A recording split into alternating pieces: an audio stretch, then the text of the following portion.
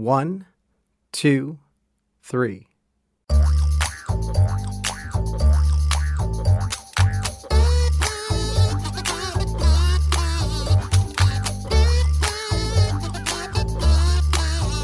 Welcome to Three Song Stories, the show that uses songs to extract biography from our guests. We tap into the power music has to connect us to times and places and people and emotions from our lives. Thanks for listening. I'm Mike Canary. Our guest this week is Miles Mancini. Miles was born in Port Jefferson, New York, and started playing piano at the age of 5. He grew up amid musical excellence as his father, George Mancini, worked with the likes of jazz greats like Herbie Hancock and Henry Mancini and many others. As a child, Miles played piano in front of audiences in Frankfurt, Germany, and Paris, France. As a teenager living in the Dominican Republic, he started playing solo piano as well as collaboratively throughout the city of Puerto Plata. In college, Miles started dedicating his passion to worship music, presiding over the Newman Club at Florida Gulf Coast University. He directed Godspell, the first musical performed on the FGCU campus, and continued his work in musical ministry thereafter. He has worked at a variety of church venues, including his current position as praise and worship leader at Holy Trinity Lutheran Church in Port Charlotte, where he's been for the past 15 years. Miles was part of the inaugural class at FGCU and graduated in 2001 with a degree in communication and history. He went on to pursue his master's in media ecology from New York University. He joined the communication faculty at FGCU back in 2004, and then in 2016 helped develop the new integrated studies program with Dr. Maria Rocca. When not teaching, Miles says he enjoys spending time with his wife Melissa and their 3 incredible children, and that he also loves performing with his FGCU colleagues and friends in the Immokalee Road Band at local venues throughout the Southwest Florida region. I met Miles while a student at FGCU back in the late 90s, and he's been on our list probably longer than anyone at this point, so the wait is finally over. Hey there, Miles. How are you? Hey, Mike. I'm good. The curse of Miles Mancini is ending as we speak today. Right. That's right. We've had you on our list forever, and we've had all kinds of efforts that have failed for one reason or another, including 2 or 3 times leading up to this, so it's good to have you in here. Well, I'm very happy to be here. Are you named after any famous Miles in particular? I am. I am named after Miles Davis, and Miles Davis is a pretty important musician for my family in general. Actually, I should say my name was not supposed to be Miles. My name was supposed to be my middle name, but thankfully my older sister came in at the final hour and convinced my dad not to name me what my middle name is. Which is? Which is Nunzio. Wow. So I'm actually was supposed to be named Nunzio Mancini. And so my sister somehow convinced my dad. At least this is how the story goes, and I know my sister takes credit for this. So I don't know if it's actually true or not, but it's one of those things that my older sister told me is true, so it must be true. And so she said, yeah, your dad wanted you named Nunzio, and we lobbied hard for Miles because Miles Davis was such an influential musician for my dad and the genre of music that he's played in. What were you listening to in the car on your way here? On my way here, what was I listening to? Oh, I was listening to Howard Stern. Okay. That's what I was listening to. Do you listen to music in the car on the radio? I do. Well, I listen more to like Apple Music. Okay, well, that's what I'm getting at. We're trying to figure out how many people still listen to FM radio. Yeah, I usually don't. I like to be able to, for me, when I'm listening to music, more often than not, it's preparation for what I'm doing. So a lot of times on Thursdays, in fact, I'll be commuting up to Charlotte County and I'll be listening to music that I'll be using in my work. So a lot of times I'm doing a lot of listening on Thursdays on my long drives to particular music. But on the way here, it was a short drive. So I was going, I'll just listen to a little interview and get that through. What do you mean for your work? So one of my jobs is I've been at Holy Trinity Lutheran Church, and I've been the music coordinator there, the praise and worship leader there for almost 20 years. I guess I started back in 2005. And I'm doing the math, yeah. So that's close to 20 years. And so when we do new praise songs and trying to keep current with the new praise music, which, it's always changing. So I'm listening to a lot of that stuff to figure out, okay, is this a song that will work for us? Can we integrate it into the service? Is it something that's working? So, yeah. Describe the musical background of your childhood, because I know it was very musical. Yes. So, yes, my dad would be, I guess, labeled and I think he self-labels himself this as well. He would be labeled a jazz musician. And my siblings, so I have 3 older siblings, 2 older brothers and an older sister. My sister's the oldest. And she is also a musician. My oldest brother is also a musician. And they're significantly older than me. And I wanted to check with them before I said anything, so I have their permission. But my sister is 61. My older brother is 60. And the brother that's closest in age to me, who is not a musician, is 57. So I got their ages I was wondering how an older sister would be lobbying for Miles if she was like 4. That's right. Yeah, no, she was. All of them. And it's weird because, they all grew up together and I grew up kind of by myself. They were all, the brother that was closest to me in age, he went off to the Air Force shortly after he graduated high school. I think I was 4 or 5 years old at that point. So they were all musicians. And my oldest brother and sister, they both, at least initially, went off to Berklee School of Music. And they both have respective positions even to this day down here in Southwest Florida as musicians to this day. So our music, we all have sort of different memories. Obviously, I grew up in a very different time with my dad, but the music of my childhood was very much jazz. You pretty much could listen to 2 types of music. There was 3, I guess you could say, for me, maybe because my dad softened up as he got older. But you could listen to anything that was jazz. You could listen to anything that was classical. So we were all classically trained, and then eventually we learned how to play the blues and jazz and all of that. And then when I came around, I was allowed to listen to James Brown. So that was the furthest away from classical and jazz that he let me go, because I know even my siblings were like, oh, we couldn't listen to that. So was piano your first instrument? It was, yes. And what age did you start that? I believe I started when I was 5. Yeah. And you played. Your bio says you played music in front of people as a very young child, right? Yes, flesh that out. Yeah. So, I think I had the benefit of being sort of an only child, and traveling with my family a lot. So, my dad did a lot of work in Europe when I was really young. And so, I would perform, in front of some of the guests that they would have when we were living in Germany and I remember some of those little performances and things like that. And, and that kind of environment. And then we moved to the Caribbean as well. And was that all following music gigs? It was pretty much following my dad's, where his professional career would take him. So in the early 80s, it was doing a lot of consulting and working with various music companies like Hohner, Sam Eck, Roland, a number of different companies like that. And then in the early 90s, he wanted to take a break from all of that and just focus on performing, and moved us down to the Dominican Republic. And that's where I started performing, at least for the first time professionally on my own, when I was probably 12, 13, something like that. What's the earliest musical memory you can recall? Earliest musical memory I can recall. That's a really good question. Let me think about that for a moment. I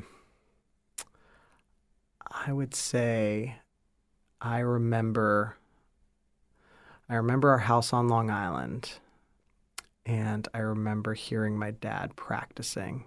My dad would be practicing for hours and hours and hours. And usually it would be something classical. And I remember there were times, and this happened on Long Island especially, but also in the Dominican, where I would learn how to follow music based on him stopping in the music, because it just sounded like, to me, especially classical when I was, 6, 7 years old, just sounded like one big thing. I didn't know what it was. And I remember in the studio, I would hear him, and if I was supposed to be studying or doing something, homework or whatever, and I was doing something I shouldn't have been doing, playing, whatever, getting into trouble, and I would listen for those moments where he would stop, and I would learn the kind of flow of the song. So, all right, the song is actually over. Oh, no, that's the end of a first movement. Okay, I'm safe. He's going into the next movement. Okay, that's the adagio section. Okay, like learning all of those different things just from knowing when he would stop. So I would say that's probably my earliest memory, is just remembering listening to him even from the steps on our house in Long Island, and coming down the steps so I could get closer, because the studio was sort of, he turned our garage into we never had a garage very long in any home, and it would be turned into a professional music studio. And so I would listen from the steps, and then when he would stop, I would, go back to what I was doing, that sort of thing. How many instruments do you play today? I would say only piano, but I do dabble in other instruments. The instrument that I've been most fascinated by recently is the accordion. And I'm not very good at the accordion, but I try to play it. I've played it in church a few times. I've played it on some gigs a few times. That was actually the instrument that my dad started on. And I never knew that. I always grew up with my dad playing piano. So I never knew he played accordion until much later. I can't even remember when I discovered that. Maybe I was a teenager or something like that. So piano, primarily accordion. I've dabbled with guitar. I think when I was here at FGCU as a student, I wanted to be a guitar player, and I wasn't very good, but I tried. And vocals. I mean, my strongest instruments today are both piano and singing, vocals.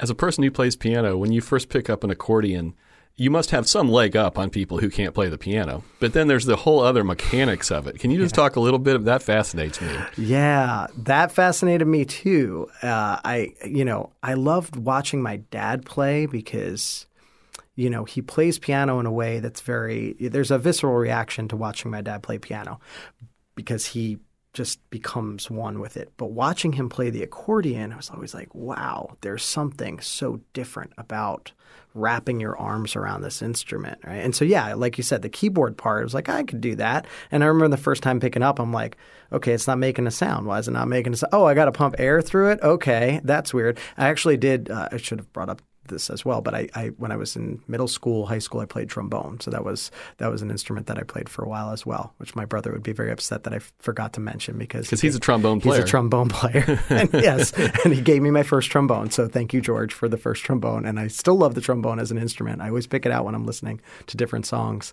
But yeah, the accordion was definitely because working the bellows was always was even to this day, it's very, very challenging for me. And I love that aspect of it because it feels like a living instrument, right? It kind of emulates your breathing, and that part of it. The buttons on the left hand, I actually picked that part up pretty well. I don't know if that's because the way that my dad taught us all how to play piano there was an emphasis on doing running bass lines and really working our left hands.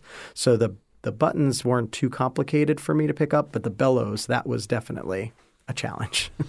Can you remember the first music you owned? First music I owned that I actually purchased? Yeah, either you purchased or you asked for it as a gift, something that you chose to have. Yeah, I'm trying to think. It's so hard to answer that question. It should be an easy question to answer because, we had so much music in our house. But the first thing that I really wanted to purchase for myself were Beatles albums.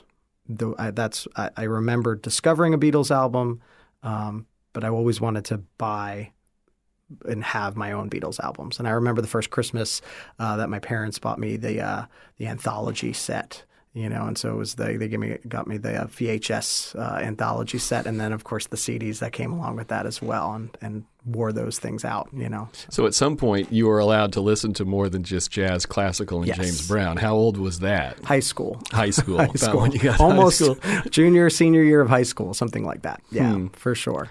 Okay, it is time for your first song. Okay. Which is not any of those things. No. So what is it? Why is it? Yeah, so when I was growing up on Long Island, I remember going to this house with my family for many years, and it was this big house. It was this mansion, and it was a recording studio. I didn't know that at the time. I was little, and I remember musicians being in there. And so ultimately it was called now I think it's a bed and breakfast these days, but it was a recording studio that was owned originally by Foghat. And then my dad went in on it with another person or a company in the 80s and picked it up. And it was called Boogie Hotel, the Boogie Hotel. And the whole thinking there is that, musicians would come out to Port Jefferson and record their stuff because it was right in the port and beautiful location. And I remember as a kid going there and, seeing the studio. It had this massive recording studio that, you could have live music, being recorded and all these musicians in there. I know there were some big bands that came through there. I remember sort of vaguely not interacting with, but I remember seeing the scary guy. And apparently later I found out that was Dee Snider. That would scare you as a kid. He's a big guy. He's like a tall guy, this tall blonde guy. And I'm sure this was like 87, 88. So he was probably full on, Twisted Sister gear on the whole deal. But I know my dad did some work with them and recorded them. And they were always like checking out new music that, new musicians, different musicians and different trends in music to try to get people to come out to Boogie Hotel and do some recording. So the first song that we're going to listen to was a CD that I discovered, and again, even when I discovered it, CDs weren't even like a big thing. Like a lot of my friends didn't have CDs, but we had a CD player in the house and the whole deal. And so I remember finding the CD. It had an interesting cover, and I put it on. And I loved the song. They never ended up recording at Boogie Hotel, but the first song is from Run DMC and Walk This Way, which I would later on discover that this was like a really big deal. I didn't know that. I just remember dancing around, our house on Long Island and being excited about this particular song and just thinking it was the coolest thing. And I never heard anything like it. It was this rap thing, which I didn't really know what rap was, and it was like, heavy metal guitars. I was like, what is this? So what an interesting way to come across this song with no context, because it had so much context for the world. Yes. When it was released, if you were following the world of rap or you knew who Aerosmith was, it was like, huh? Yeah. But for you were just like, let's get it on. Yeah. Oh, and I didn't even know. I remember getting into an argument with my next door neighbor, one of my good friends, Angelo, and he loved Aerosmith. And I didn't know anything about it. Again, I was very sheltered when it came to music, only classical and jazz and James Brown. So you talked to me about Aerosmith. I'm like, I don't know. What is this Aerosmith? And I remember playing for him as a kid, 10 years old, something like that, when I played this album for him, played Walk This Way. And we got in this big argument of like, that's an Aerosmith song. I'm like, no, it's not. Run DMC did it. He's like, dude, this is an Aerosmith song. Like my brother and my dad play it all the time. Like, it's just not this version. Well, let's listen to it. Thinking about that, this is Miles Mancini's first song on this week's episode of 3 Song Stories, Walk This Way by Run DMC with Aerosmith from the 1986 album Raising Hell. Where does this song fit into your life today? And by that, I sort of mean, did you go on to become a fan of rap or Aerosmith? Or did those musical genres, where were you going at that stage in your life, like high school with music? Yeah, so I definitely learned that this was something I wanted to know more about in both genres. I think that's what's so cool about listening to that song even today. Well, first, so many things came up in my head. I forgot how long it was. There was probably a radio edit that would have. I'm sure, right? But I remember just being a kid bouncing around and loving that song, and that's probably why, because it played so long. But yeah, I wanted to learn more about hip hop and rap in particular at that time, and I knew I was like tangentially aware, being in school, especially on Long Island, about groups like the Beastie Boys and Public Enemy, and that was pretty popular. Middle school, and then even into high school. And I didn't know that much about classic rock. I didn't know that much about bands like Aerosmith. That was I learned more about, Public Enemy and Run DMC and all that way before I learned much of the classic rock stuff. I was drawn to that, at least initially. And what I loved about that particular song too is that for me, I was able to, some of the takeaways I had there were, how those pieces kind of come together and they can blend really well. It's like listening to that drum beat, and I could, I had so many musical instruments around growing up, especially keyboards, all different keyboards, because my dad working at all those companies would get samples of all of these different, little synthesizers. And they all had drum beats like that, boom, check, boom, boom, check. And I could do that, and I could almost simulate that kind of stuff, And so I would loved doing that, putting that together and finding, okay, I'll put that beat together and play this little riff on it, and just how you can pull from so many different areas. So it definitely launched me on that kind of trajectory of looking at different, how to pull different things together.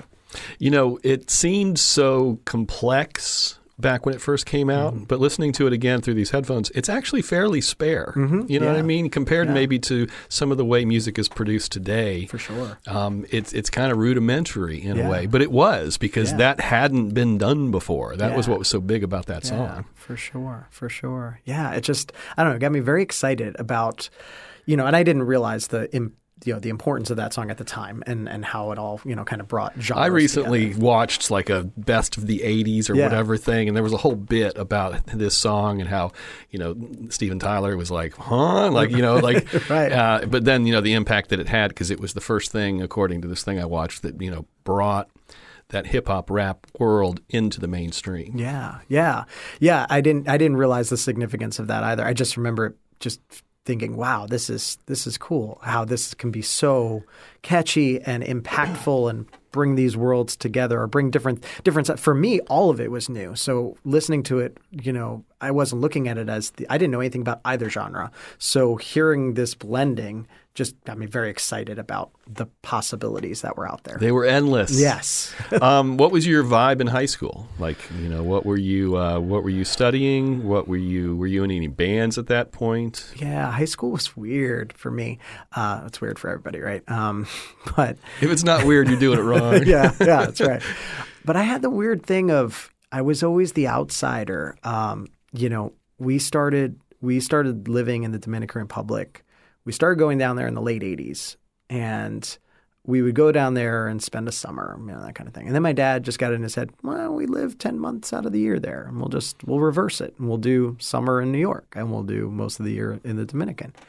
And he had to work things out with different schools, and I was doing correspondence courses for a while, and then he had to deal with the local So school. your high school really was weird. Oh yeah, you're different kind of weird. Oh, for sure, because I would take my studies and do most of it so freshman year, sophomore year, wasn't until the middle or of my junior year of high school that I came back to the States full time. And people kind of knew me because they would see me every now and then, but I was still like, oh, you're that guy. You're always like away, Were you the cool kid because you lived in the Dominican Republic? No, didn't work that way? It did not. It did not work that way. And being there was interesting because, again, it brought in a whole different frame of reference for music. And it's not like it is today where you could just, get on your computer or your phone or anything like that and listen to whatever you wanted. Like I was cut off. When we went down to the DR, even in the early 90s, it was like you had what you brought with you, and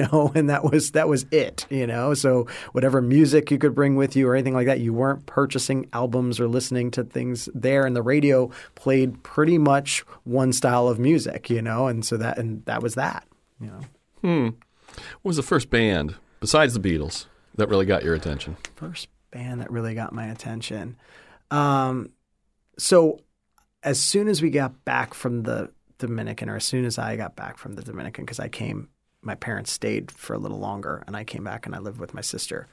I remember, so that was mid-'90s, late 90s. I was really excited about sort of the trends I was hearing in music. So and these bands that I hadn't listened to, and I want to say, a few bands. There were a few bands that came to mind. So definitely was listening to Goo Goo Dolls back then. I was listening to – what else was I listening to? I was listening to Blues Traveler for sure. I was listening to – I had lots of friends that were into like Pearl Jam. I never really got into Pearl Jam as much, but I appreciated some of the tunes. What about like Nirvana and the whole – I was a little bit past – I was still in the Dominican. So that whole grunge thing – missed it. I kind of missed it. Yeah. And even to this day, I like Nirvana a lot. But I even looking back at that era of music, I listened to a lot of like the Chris Cornell, like the Soundgarden stuff. And I love that as well. So when I came back, it was like I was flooded with just, listening to music and seeing MTV for really the first time. I'd seen it sort of a little bit in the 80s, but it was really the mid-90s that it was like, whoa, there's MTV, Well, how did you wind up at FGCU? Or how did you were you living here? Did you come here? Did you come here and be a student from somewhere else? Yeah. So like I said, I bounced around, came back my junior year of high school to New York.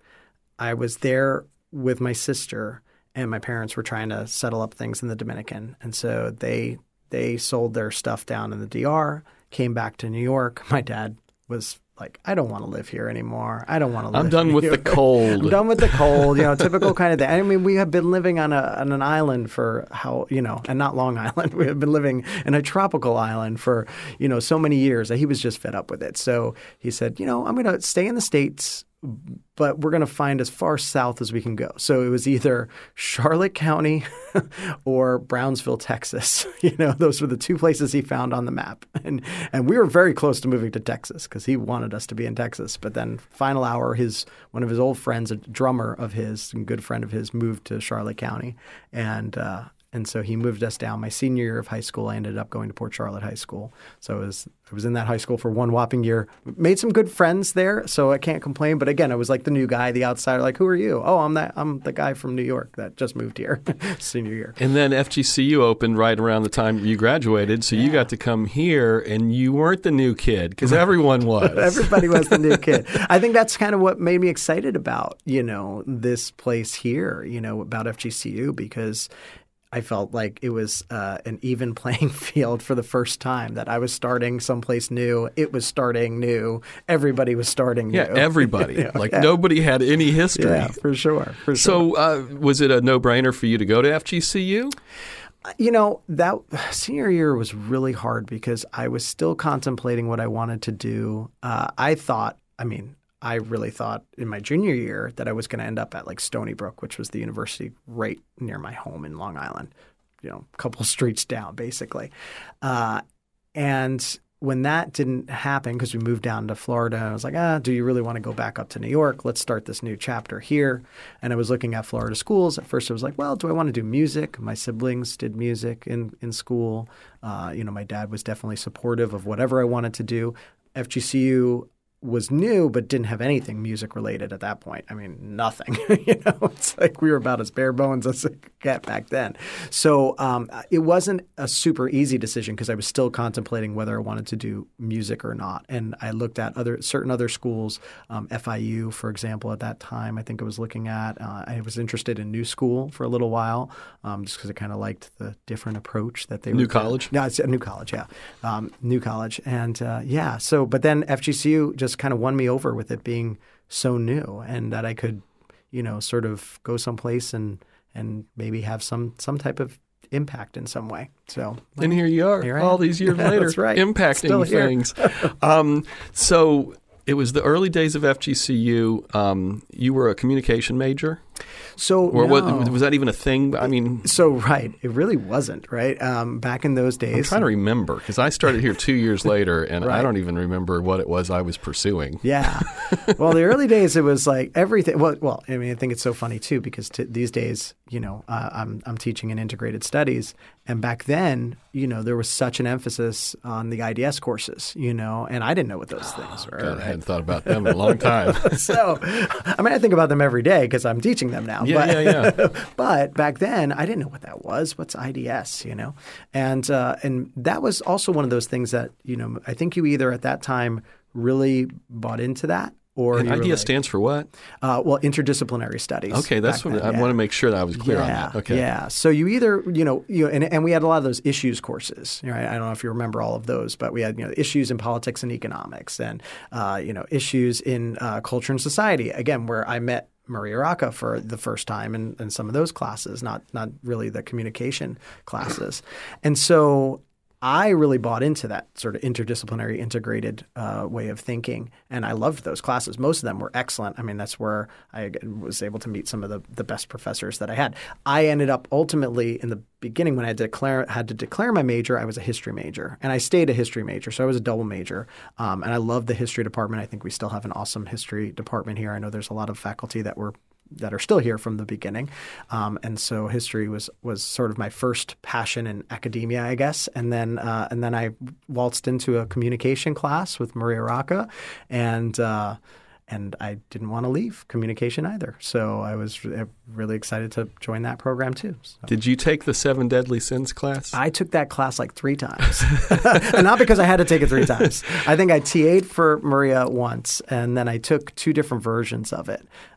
But yeah, the 7 Deadly Sins. That was my first class at FGCU. Oh, that's I funny. came over the summer, and there was a summer session of that, if I remember correctly. Yep, And and that was my first introduction. Because I graduated college in '90, and so that was '99. So I had given up on college, Okay. and I walked back in and sat down, and it's Maria teaching that with Father Rick, and I'm just like, okay, I think I could do college now. Yeah. Oh man, and Father Rick, he was such an important person in my life because, both he and Maria were sort of like, even though I have the most amazing mom and dad, but they became sort of my FGCU parents and took me in very quickly. And Father Rick was such an important person. He was the first person who brought me back to music ministry, which, I had grown up Catholic, sort of, because my dad wasn't really emphasizing that with all the traveling that we were doing.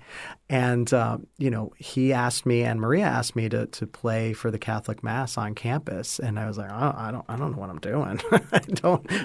Why do you want me to do that? Well, you play piano. Oh, okay. And I remember going to Newman Club for the first time and loving it and loving the Mass on Sunday nights. And shortly after that, I became the president of Newman Club, and I was going to places like Notre Dame with Father Rick and going to conferences about, Catholic campus ministry and all that kind of stuff. And that has stuck with me even to this day. I mean, I'm not at a Catholic church anymore. I'm at a Lutheran church up in Charlotte County, but a lot of those lessons I learned from Father Rick still apply to the work I'm doing today. So Maria and Father Rick had a huge, huge impact on me at FGCU. You meet your wife at FGCU. I did. Do you and her have aligned musical tastes? No, we don't. And actually, one of our first arguments was about music. This is gonna be embarrassing. So we had there's a microphone in front of you, right? I know. I should probably not say No, this. keep going. So one of we were taking a road trip. We were dating at this point, and it was like our first holiday together. It was like Christmas time, something like that. And we were driving up to Massachusetts from New Jersey. She's from New Jersey, so I met her family for the first time, like her New Jersey family. We had met down here at FGCU and her parents down here and all that. But I met the extended family in New Jersey, and so we decided we're going to take a road trip to visit my brother. And of course, the debate about listening to music and all that kind of stuff. And I can have a bit of a temper and attitude sometimes and be a little bit, a little snobbish when it comes to music. And we started having this debate about rock stars. And I was saying how so many of them changed their names, And I said, Steven Tyler, because of course after learning more about Aerosmith, I'm like, he's actually an Italian guy. His name was Steven Tellerico, It's like he just had to change his name because that's not cool in rock and roll. And I said, Bon Jovi. Well, Bon Jovi is a sore spot because my wife loves Bon Jovi, as I think anyone does in New Jersey. I was just going to say, I think you have to. And I love him too. Like, we actually share that now, but I didn't know that much. All I knew was that I'm like, I think he's one of those guys that changed his name too. And to this day, we can't even bring up that argument with each other because she's like, he didn't change his name. His name is Bon Jovi. I'm like, it's not spelled that way. I mean, we have just this different perception of how we look at What's the truth? Because we've got like Wikipedia now. Well, we were both right because it's spelled with a G and it's one word. So he is Italian. His family's Italian. Oh, it's one word. He split it. Oh. Right. So it's Bongiovi, but it was split. He split it up and Bonjovi. So it's like, so we were both right. I tried to tell her we were both right. So yeah, but her musical taste, she's very much into country music. If it's not Bon Jovi, it's country music. And I typically don't listen to a ton of country music. Okay. Well, it's time for your second song. Okay. It's a Beatles song. Yes. What is it? So this is the song Something, written by George Harrison, which this song, this was one of those songs that I discovered a tape cassette in my dad's studio. And similar to how I discovered sort of the Run DMC, CD, just stumbled upon it as a kid. Stumbled upon this tape cassette, and I had a Walkman. I was so excited to have my Walkman. I had that thing for the longest time, a Sony Walkman, played tape cassettes all the time. and I found Abbey Road. I didn't know what it was. I just saw the picture. It looked cool, these guys crossing the street, and I put it in the Walkman, and I just didn't stop listening to that song and that whole album. But that song in particular struck a chord with me. And it still strikes a chord with me. And it's kind of weird because it's not – I know what the song is about now, but back then I wasn't listening as carefully or as closely. And when I moved back to the States in 95, 96, I was always very close to my grandma. This is my dad's mom. And she at that point had become sick, and she was in the hospital. And so my sister and I, because I was living with my sister, we saw her in the hospital a few times. And unfortunately, she didn't make it out of the hospital. She passed away while my parents were overseas. And they came back to the States, and we had a funeral. They lived in upstate, or my grandma and my aunt lived upstate New York, actually where a friend of mine, Dean Davis, is from, Liberty, New York. Past 3 Song Stories guest. That's right. And so we had to take a drive up there from Long Island. And I always remember the drives to see grandma were always so long because Liberty, New York from Long Island can take 4 hours, if the traffic's bad.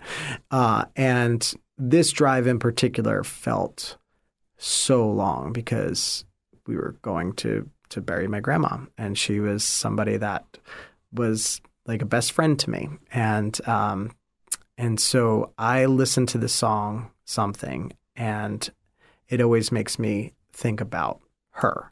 And it was this particular song, I remember rewinding it in the car multiple times, going back and back and back and back just to listen to this particular song as we were going up to Liberty for the 3-day, 4-day, whatever it was, and then driving back, listening to it again over and over and over again.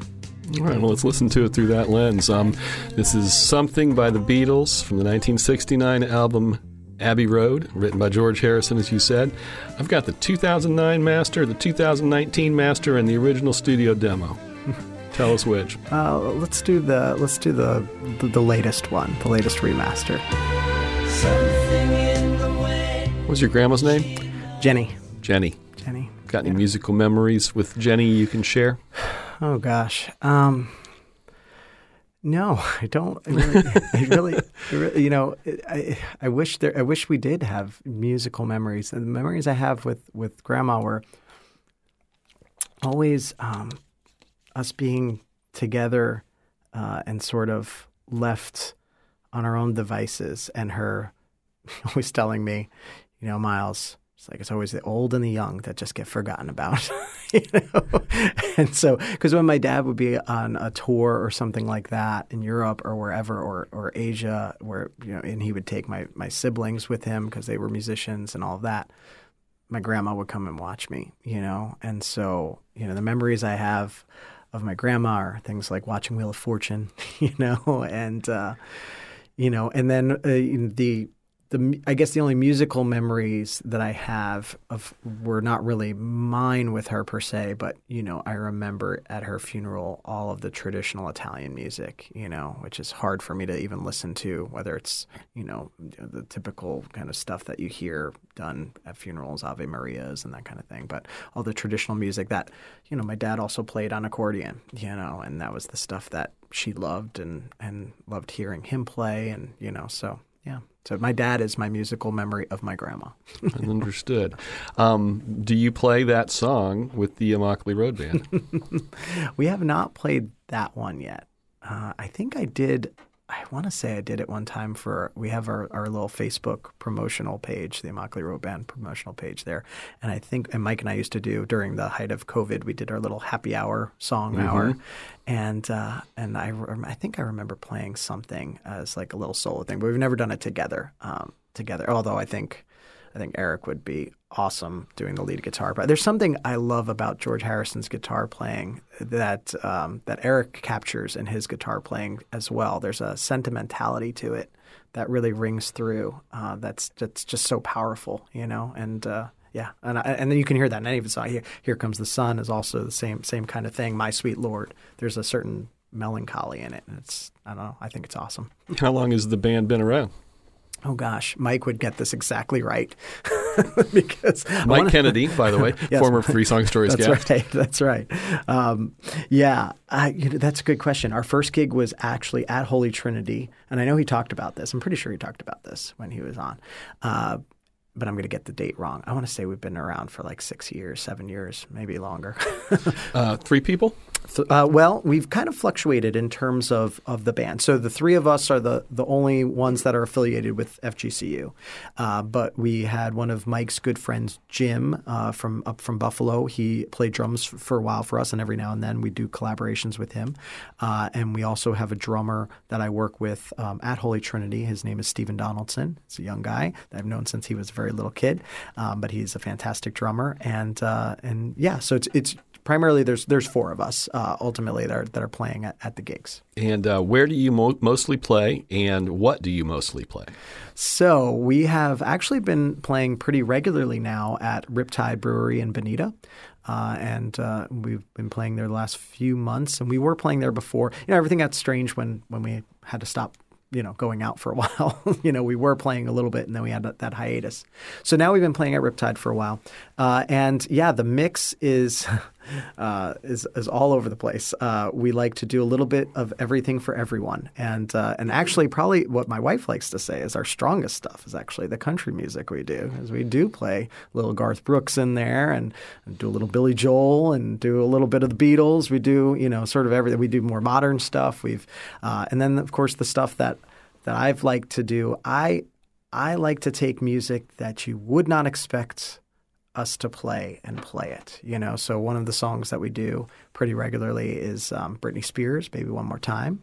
And you're singing? And I'm singing on that, yes. I don't go full-on schoolgirl outfit and dance around as I'm well behind the piano. But and I like taking songs like that. We do a version of Paula Abdul's Straight Up. And, I like taking songs that you wouldn't necessarily expect us to play and play them. Do you do any originals? We haven't done any originals. Do you write songs? I have in the past. I haven't in some time, but I have in the past. In fact, I have a friend, not actually our drummer's name is Stephen Donaldson. I have a good friend and guitar player at the church. His name is Steve Donaldson. He's Steve Sr., Stephen's dad, and he's an amazing songwriter, writes primarily Christian music. And when I first started at Holy Trinity, we collaborated on a bunch of original songs together that we both co-wrote. So, been to many concerts? No, I'm not a big concert person. Just why? Not a pejorative why. No, just, no. Why? Yeah, it's music is. Well, I always grew up around going to gigs, going to my dad's gigs, especially in the Dominican. I mean, I was his roadie, his sound guy. I was all of those things, So I'd go help set up at the restaurant or the bar or wherever he was at, and I would do the sound check with him. I'd go get him his drink, his cocktail, all that kind of stuff.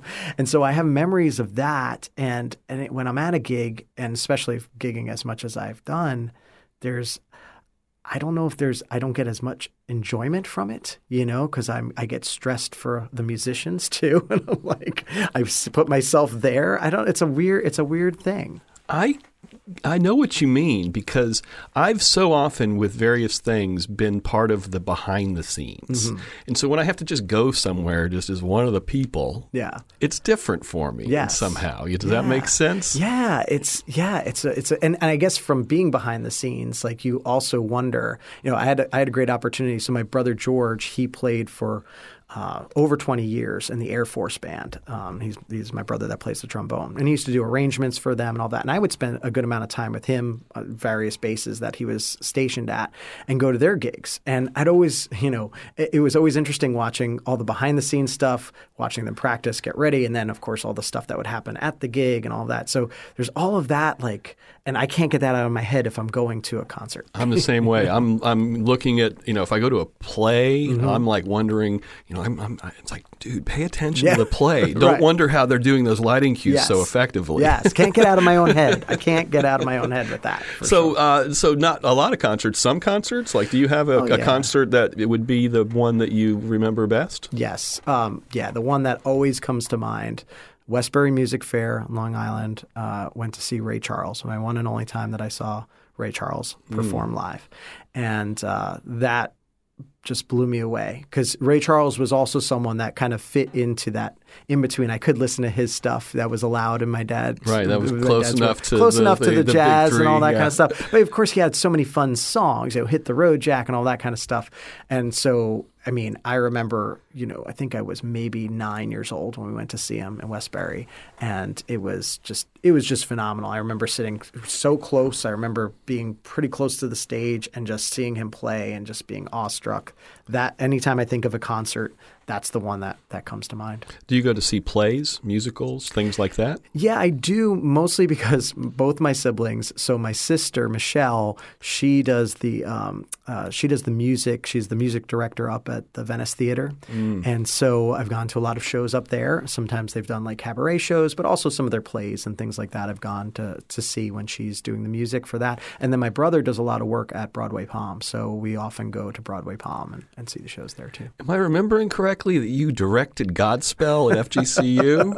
That just popped into my head from your bio. What was that? I think that was technically the first show, the first theater production. You brought art. Yes. Oh, man. I still remember that show was such a mess. But we did it. That was the first play I did here. I always had the experience with my sister, even in New York. She would take me along with her. A lot of her work was in theater and working with, actors and singers and that kind of thing. So I would go with her to auditions where she would be judging people at auditions. So I had the whole experience of the American Idol thing on the other side well before American Idol was a thing. And I'd hear all the backstage talk and that also frightened me of auditions. I'm like, I know how people talk when you leave the room. It's like, oh my gosh. So she brought me to a lot of shows. The first show I was ever involved with was musical production of Mary Poppins in New York that she was the music director for. And we did a number of shows like that, everything from Mary Poppins. Have you been on stage? Once upon a time when I was really little, I did Music Man, I think.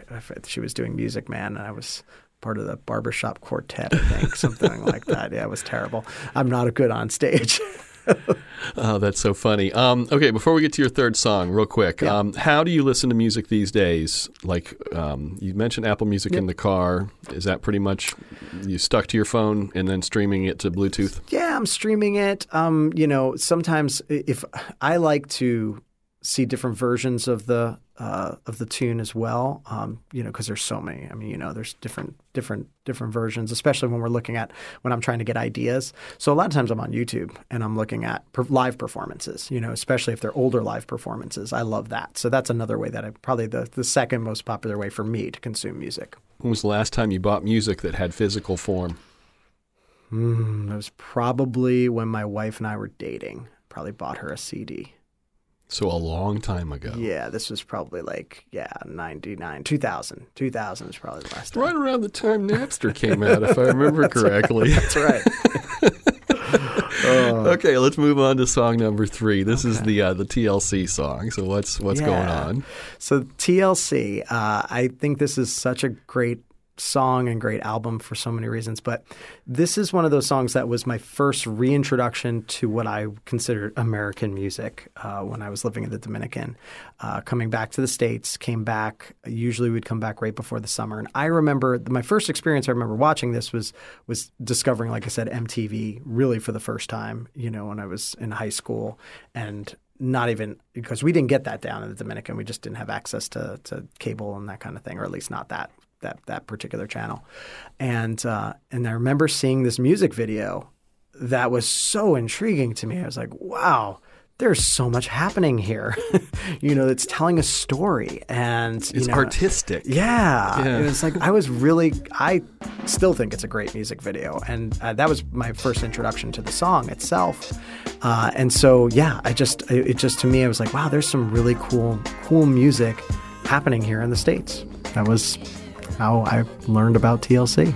Well, all right. Well, let's listen to it. And yeah, check out the music video out there in Radioland if you haven't. It's really great. This is Miles Mancini's third song on this week's episode of 3 Song Stories. It's Waterfalls by TLC from their 1994 album Crazy, Sexy, Cool. You know the words. You play that with the IRB? That is a big one for us. That is, and it's funny because you gave me an extra opportunity to practice. So we do this tune, and I do the Left Eye rap section, and it's the hardest part to do live, especially if the band picks up tempo or it's like, okay, guys, I'm trying to get the words out. But everybody reacts to that. Like you have to, if you're going to do this song, you have to do it with that little rap portion in it, you know? So this is usually one of those songs that everybody gives a response to and seems to work not just with like my demographic. It works with like my kids know the song. It's like resonates through generations. So yeah, this is a big tune for us. I mean, this was one of those songs that Mike was like, we've always had this like discussion. I love Mike Kennedy, but we had this debate. He was like, we're going to do TLC's Waterfalls? I'm like, you don't understand, Mike. I have a vision for us doing this song. We need to do this song. You believed it into existence. That's right. When you first heard it back then, or I guess let me re-ask that question, when did you start actually listening to what it was saying? Because I don't know if I've really ever listened to what that song's saying. It was huge when it came out. I heard it, but I just sat there and listened to it. And it's a pretty interesting song. Oh, yeah. Yeah. The second verse I remember pretty vividly because I remember watching the video. I think the video was probably sometime in 95 when it came out. And I was in high school, and I don't know if I'm going to have my kids necessarily listen to this interview that we're doing, Mike. But I remember that this video taught me the importance of safe sex. It was like one of those things. Like, okay, yeah, I'm not going to make a mistake the way that where Little Precious has a natural obsession. I will not be Little Precious in that second part of the verse. And I remember that part of the video too, because I remember it showing a guy. He's having sex with many different partners, and I remember him going in to look at the mirror, and then he's noticing that he has some sort of disease, right? And that was sort of my beginnings and understandings of HIV and AIDS even at that time. So I remember that part of the song being at that time in my life, being like, whoa, like this is we need to take this more seriously, than we are. So that part, the first part of the song, I didn't understand till later. I kind of got what the video was saying, but I didn't really think about it all that much until much later. Layers. It's got layers. For sure. How old are your kids? So my oldest is, let's see if I get all their ages right, because they're all going to be changing ages soon. So I have 19, 17, and soon to be 16. But my son is the youngest. He's 15, going to be 16. Have any of them brought home music that you were like, oh, yeah. That's not James Brown or... Oh, yes. When I try to institute my father's rules, that never happened, there was definitely... So my oldest, Isabella, she is much like her mom, and she's a country girl, so she loves her country music, and they'll both jam out to the country music. And my other daughter, Juliana, she's, and that part, see, I can't connect with her on that, although now what's cool about Bella now is she's starting to appreciate some of the older jams, right? So she can appreciate TLC now. Or I think I played for her, or I played at one of our performances. She heard me play like Drops of Jupiter or something like that. And she's like, yeah, it's a cool song. I'm like, oh, you know that song? Because it's it's older now. I don't think of it as an old song, but, for that generation it is. So she and I don't always connect on music. My daughter Juliana, she likes a lot of the kind of powerful pop singers, the Ariana Grandes, and she likes everything from her to Doja Cat and all that kind of stuff, which I actually can dig that kind of stuff. My son, Dominic, his musical taste is yet to be really expressed. Okay. So, he hasn't expressed it all that much. What does he do? Play video games? Oh, yes. Yes. I'm sure if I pulled up some video game themes, which I know is like a big thing too. I mean, it is. The video game music is huge now. Speaking of themes, do you have a TV theme song committed to memory that you would perform with us? Oh, gosh. Okay. So how are you going to do this? You're going to look it up and pull it up? Jared's going to pull it up on YouTube. So probably the best memories I have as a little kid were when my brother Matt, the one who's not a musician, he would come visit. and he would come. He was in the Air Force, and he would come visit. And he loved Saturday morning cartoons, and I still have great memories of the Saturday morning cartoons. And he introduced me to the world of the Amazing Spider-Man. So I would say I think it's one of the best theme songs for any TV show, and that would be the Spider-Man theme song. From what era would this have been? Because that's probably going to be somewhat hard to Google. Oh, I think if you just look up Spider-Man, it's Spider-Man, Spider-Man, you know, right? I think it's the 60s cartoon. I feel like, because I know they did many different iterations of it, like there was a show in the 90s and all that, and even in the 80s where they brought it back. But I want to say the song is from the 60s. Okay. Like 67, something like that. Is that doing it for you, Jared?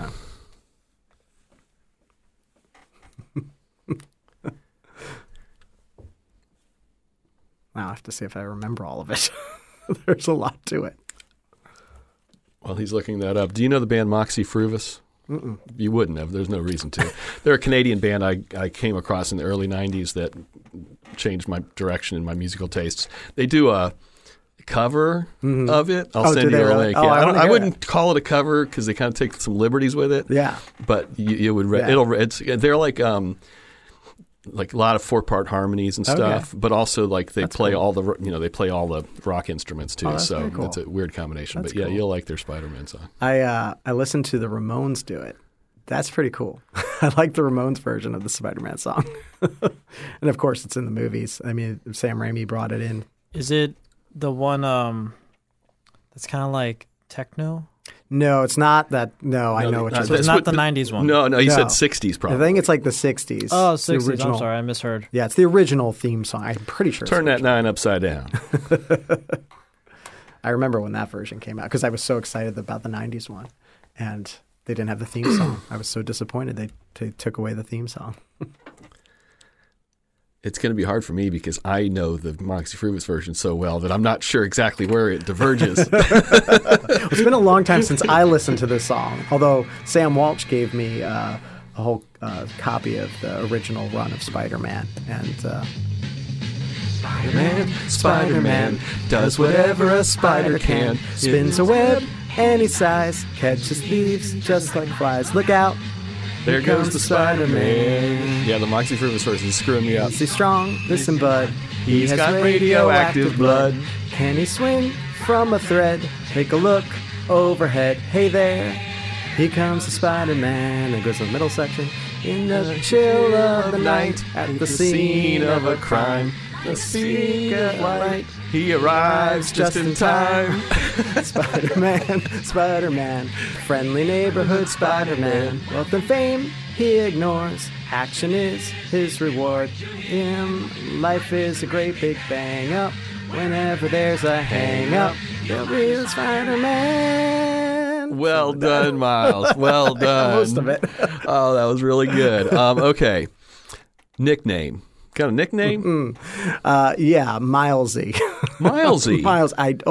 Very few people call me that. That doesn't really roll off the tongue. Oh, no, I don't like it. It's clunky. No, it is. It is. Do you do karaoke? I've done it once. What did you sing? What did I sing? Oh, I think we did I did it with my good friend Jamie Wilson, who is also an FGCU alum. And we were on a cruise, and I want to say we both sang the Summer Lovin' from Grease, of course, like standard. She dragged me up there. I do not typically do karaoke. If you were a championship wrestler, what music would you enter on? I don't know. Probably something cheesy like something from the Rocky soundtrack or something. Eye of the Tiger. I don't know. One of those songs. If you were a cocktail or drink of some kind, what would it be? If it was a distilled Miles Mancini. It has to be something with rum. I'm a big rum aficionado. I love my rum. So maybe something like a Mancini Mai Tai or something like that. Okay. If you had to guess, what song would you say you've listened to the most times in your life? I've listened to. Probably. Oh, gosh. Probably one of the tunes that my dad has played in pretty much every performance that I can remember as a kid, and that would be Chicorea's Spain. Probably listen to that song. Song you wish you could hear again for the first time? I would say Walk This Way. this way. Not that one, but I would say definitely anything from the Beatles, anything from that Abbey Road. I remember that being such a magical experience, discovering that for the first time. So if I could re-listen to any Beatles song for the first time, I think that would be cool. What would you say is the most overplayed song in the world? Overplayed song? Oh, probably something, I don't want to disparage this group, but, I love Queen. And I love Bohemian Rhapsody, don't get me wrong. But anytime if you hear like We Are the Champions or We Will Rock You, it's just done. I don't need to hear that at any other sporting event ever again. Is there any kind of music or a particular song that you will avoid? And don't say country. Besides country. That's right. That's all. And I don't avoid that because I yeah. play Well, a lot of exactly. it. Yeah. So, any kind of like genre, or does it? Well, the real goal of this question is there a song that you don't want to listen to because it will remind you of something you don't want to think about? Gotcha. Oh gosh, I'm trying to think if there's anything like that I just don't want to listen to. This is terrible. I have a visceral reaction to anything Celine Dion. So I know everybody has their own taste, but and there is a particular reason for one of her songs that I don't have good associations with the song My Heart Will Go On for a number of reasons. My dad taught that song to like every single one of his piano students, so I'd hear it incessantly the year that movie came out. So that is a song that I avoid at all costs. That's a great answer to that question. If you could broadcast a song into the head of every human simultaneously right now, which would you choose? While My Guitar Gently Weeps. Any albums that you have to listen to all the way through? Or, you really want to because the completeness that it brings to you? Sure. There's a few, but I would say I always listen to the Blues Traveler album 4. I listen to that all the way through. I think there are so many cool songs on that. So that would be a more like a newer answer. But I would also say the White Album. That's another one that definitely I listen to all the tunes on the White Album. Best album of all time? Oh, gosh, that's a really hard question. You got to throw some great albums off the island to answer that question. Yeah, how can I just pick one? You can just say the one that you think today. Just think of it that way. Okay. That way tomorrow you might answer different. The one that I think today, it's so hard, but there's an album that I love, and I don't think. And how can we ask that question when there's so many like best of? You have all of the greatest hit albums. Those don't count as originally released. So just today, a great album. I don't want to say it's the best album, but I would say Billy Joel's "The Stranger." I love that album. What would your 14-year-old self, who, if I'm doing the math right, was probably living in the Dominican Republic, yes, I was. Think of who you are today? I think my 14-year-old self would be like, dude, you totally sold out. You were supposed to be living a different life right now. I think he would think that it's cool the things I'm doing, but was not the plan. What was the plan at 14?